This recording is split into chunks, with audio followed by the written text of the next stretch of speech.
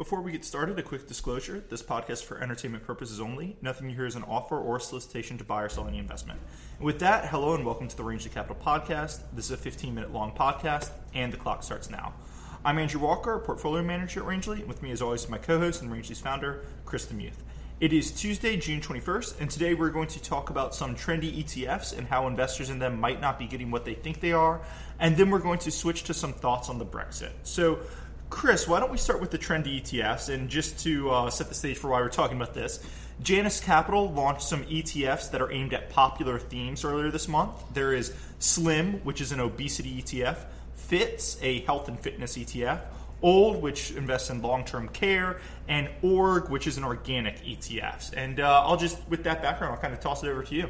Passive exchange-traded funds have come close to perfecting the low-cost, basic, kind of what used to be a Vanguard ETF and now has a lot of competition from Fidelity. So Janus looked at this and said, we're going to do something different. We're not going to just be low-cost and diversified. We're going to be the company with thematic, trendy ETFs. My general thought towards financial innovation is you should pay attention in kind of century-long increments, and innovations that come much more frequently than that can be and probably should be ignored, probably these included, except they're kind of funny. Yeah, so as you're saying, innovations that come more frequently, that they're pretty rare, and in this case, these are special products that are designed for one thing.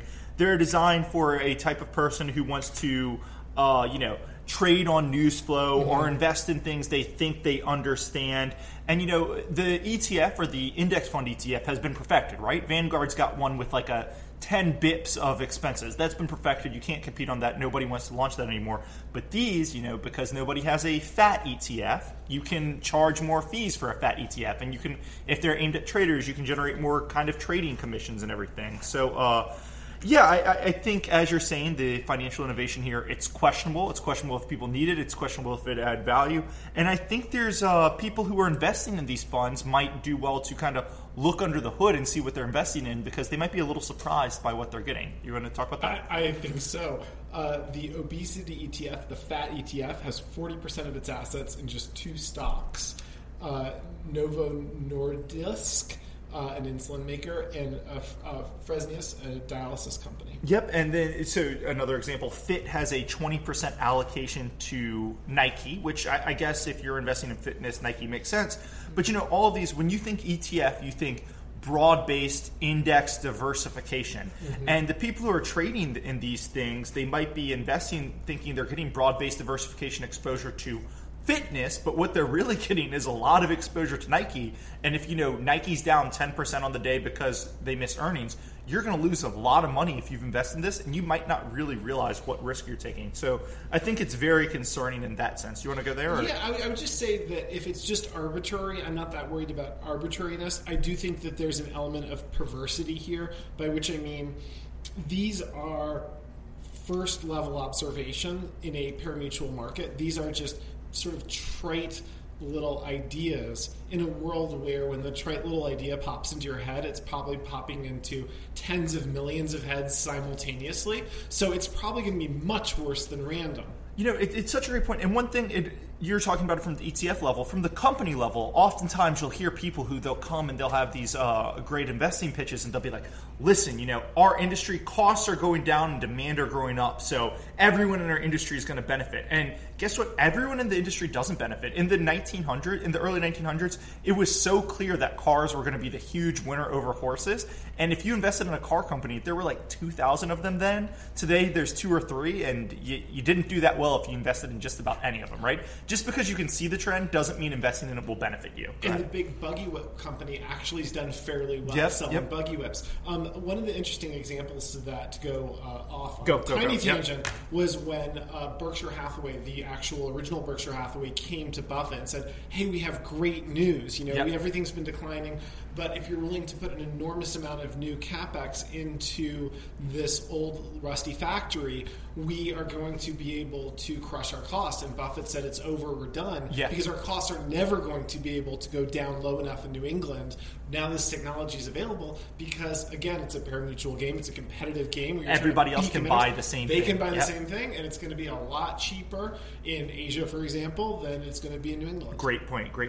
But let's, that's a great point. I think it's exactly what we're trying to say. But why don't we talk about another kind of fund that we've looked at where it behooves investors to look under the hood to make sure they're getting what they say. And the example in this case is the Hertzfield Caribbean Basin Fund, ticker Cuba. You've written a lot about this, so why don't you take it from there? Well, first of all, to say something about this, you have to be very careful when financial innovators and people are creating something in order to sell it to you.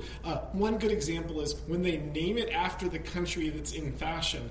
We had shorted a lot of the Chinese SPAC codes in 2010, 2011, 2012. One of the first places I looked were companies named China that were not import-export companies. So in the middle of China somewhere, there's no reason to name it that other than trying to market it to Western investors as an investment in their security, not as an actual company. In this case, the ticker is Cuba. So whenever there is a Cuban headline, people just go and they just jam capital in this thing. Typically, the NAV might not even move that much, but the premium to NAV will spike to massive, massive premiums. Mm-hmm. So I'm going to quote you on this. This is a closed-end fund whose main appeal is its ticker, Cuba. Yep. And, they advertise, and all their literature says, hey, we're a play on the Cuban economy opening up. And when you look at it, the fund doesn't hold any direct investments in Cuba. I don't actually know of any direct investments that you can make into Cuba. Do you know one? Go ahead. Imperial Tobacco, a 50% JV with the government's tobacco. Okay, there you go. There's one. But so this fund, Cuba, does not hold any direct investments in Cuba. What it mainly is a collection of U.S. stocks that are kind of travel related. 20% of their assets are in cruise companies under the loose kind of logic. If Cuba opens up, there'll be a new port for cruise companies to go to. That's literally the logic there. There are a lot of infrastructure plays on the thesis that Cuba will need to rebuild and modernize once the companies opened up. But again, none of the companies have a direct exposure to Cuba. Many of the companies kind of have some LATAM exposure, so the thesis is, they'll be able to go in there. And some of the companies, like there are U.S. home builders who build in the Southeast under, I guess, the thesis Cubans might migrate to the U.S. So it's all very loose. It is a product designed to be sold, and as a product designed to be sold, as so many of them do, it has a huge expense ratio. You pay more than 2% of NAV for a broad baskets of stock you can buy yourself. And we've been very skeptical of closed-end funds, but closed-end funds with expense ratios this high, I mean, it's higher than your typical hedge fund for a closed-end fund who, on any reasonable time frame, investors in the fund have dramatically underperformed every relevant index. Go ahead. It's a combination of investing in something that is largely disinformation and partially theft. It's mostly misinformation. The high fee, and this was even created at a time when we had our full embargo, so it would have been illegal for them to do the things that people thought they were doing that invested in it. Mm-hmm. And then so I'm trying to end every segment in the podcast now with, is there opportunity here? Right now the stock trades for about $6.13. The NAV is about $6.58, so that's about a 7% discount. Given the high fees, I think the stock would be a stay away at kind of close to any price unless you thought they could liquidate. But it's definitely a 7% discount for 2% over NAV fees. It's just nowhere close to what you want to pay. No, it would need to be a 30 or 40% discount to be even kind of a wash. The real opportunity, as you have done and as you mentioned, is sometimes there'll be a news headline, Obama going to Cuba, and this will spike to 150% of NAV. Yeah. So people pay a premium for the assets, and shorting the stock on that being ready to short it, I think, is a big deal. Also, I think that if you have a terminal Venezuelan collapse, their petroleum company funds a huge amount of the Cuban budget, and if they had a negative Cuba headline, so in theory this traded at that huge discount to NAV instead of premium, there could be an opportunity in theory there in the future because it's not Cuban. Perfect. So let's move on to Brexit. Sure. And I'm going to quote you quoting Charlie Munger. Micro is what we do, macro is what we put up with. So I am by no means an expert on macro, but the whole world seems to be focused on Thursday. England will vote if they stay in or leave the European Union. Everyone's calling it the Brexit. It's widely viewed that if the country leaves, it'll have kind of a negative impact on the world economy. We've seen research that says a Brexit would cause an immediate 1 to 2% recession in the UK. Markets have been swinging wildly on the odds of this leaving. U.S. stocks were up about 1% on Monday as prediction markets pushed the odds of the UK staying from 60% odds they stayed in to 75% odds. European stocks and British stocks are up about 5% since Monday. And this is all coming despite polls that show the UK voters are currently 44% staying in, 44% against staying in. So, Chris, why don't you kind of take it away with your thoughts on the Brexit? Monday was an amazing day. I think a bet of about £25,000 on Ladbrokes moved about $10 trillion worth of risk capital. So you can come up with some benign and some nefarious ways that you could react to that fact pattern. But in any event, I think it's unclear what is going to happen. I think that there is a lot of drama. Take, for example, George Soros describing in maudlin terms how dramatic this would be if they exited. The one thing we know he doesn't believe is what he's saying, right? Which is if that was the case, he wouldn't be projecting it. I rather think that it's somewhat more likely that they stay, kind of a non-event for the market. The really interesting opportunity is going to be if it is a marginal leave. And if it's a marginal leave, I think there could be an opportunity on three fronts. One, it's non-binding, and the MPs, most of whom are for stay, are going to stay if leave is maybe at 51%, if it's a marginal leave.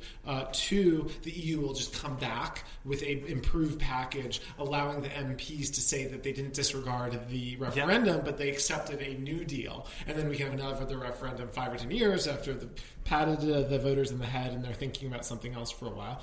And three, you can contract all the good stuff from the EU. Whenever anybody comes to you and says, hey, let's go joint and several, I have less money than you do, and let's use compulsion to commit you for all times, given that, of course, you could simply commit yourself in the future to the parts of it that made sense, it would be reasonable, I think, to have a heightened level of skepticism. So I think that's all right. And just to summarize, your first point was the opportunity is if there is a slight vote to leave, so call it 51-49 in favor of leaving, markets will probably sell off pretty heavily.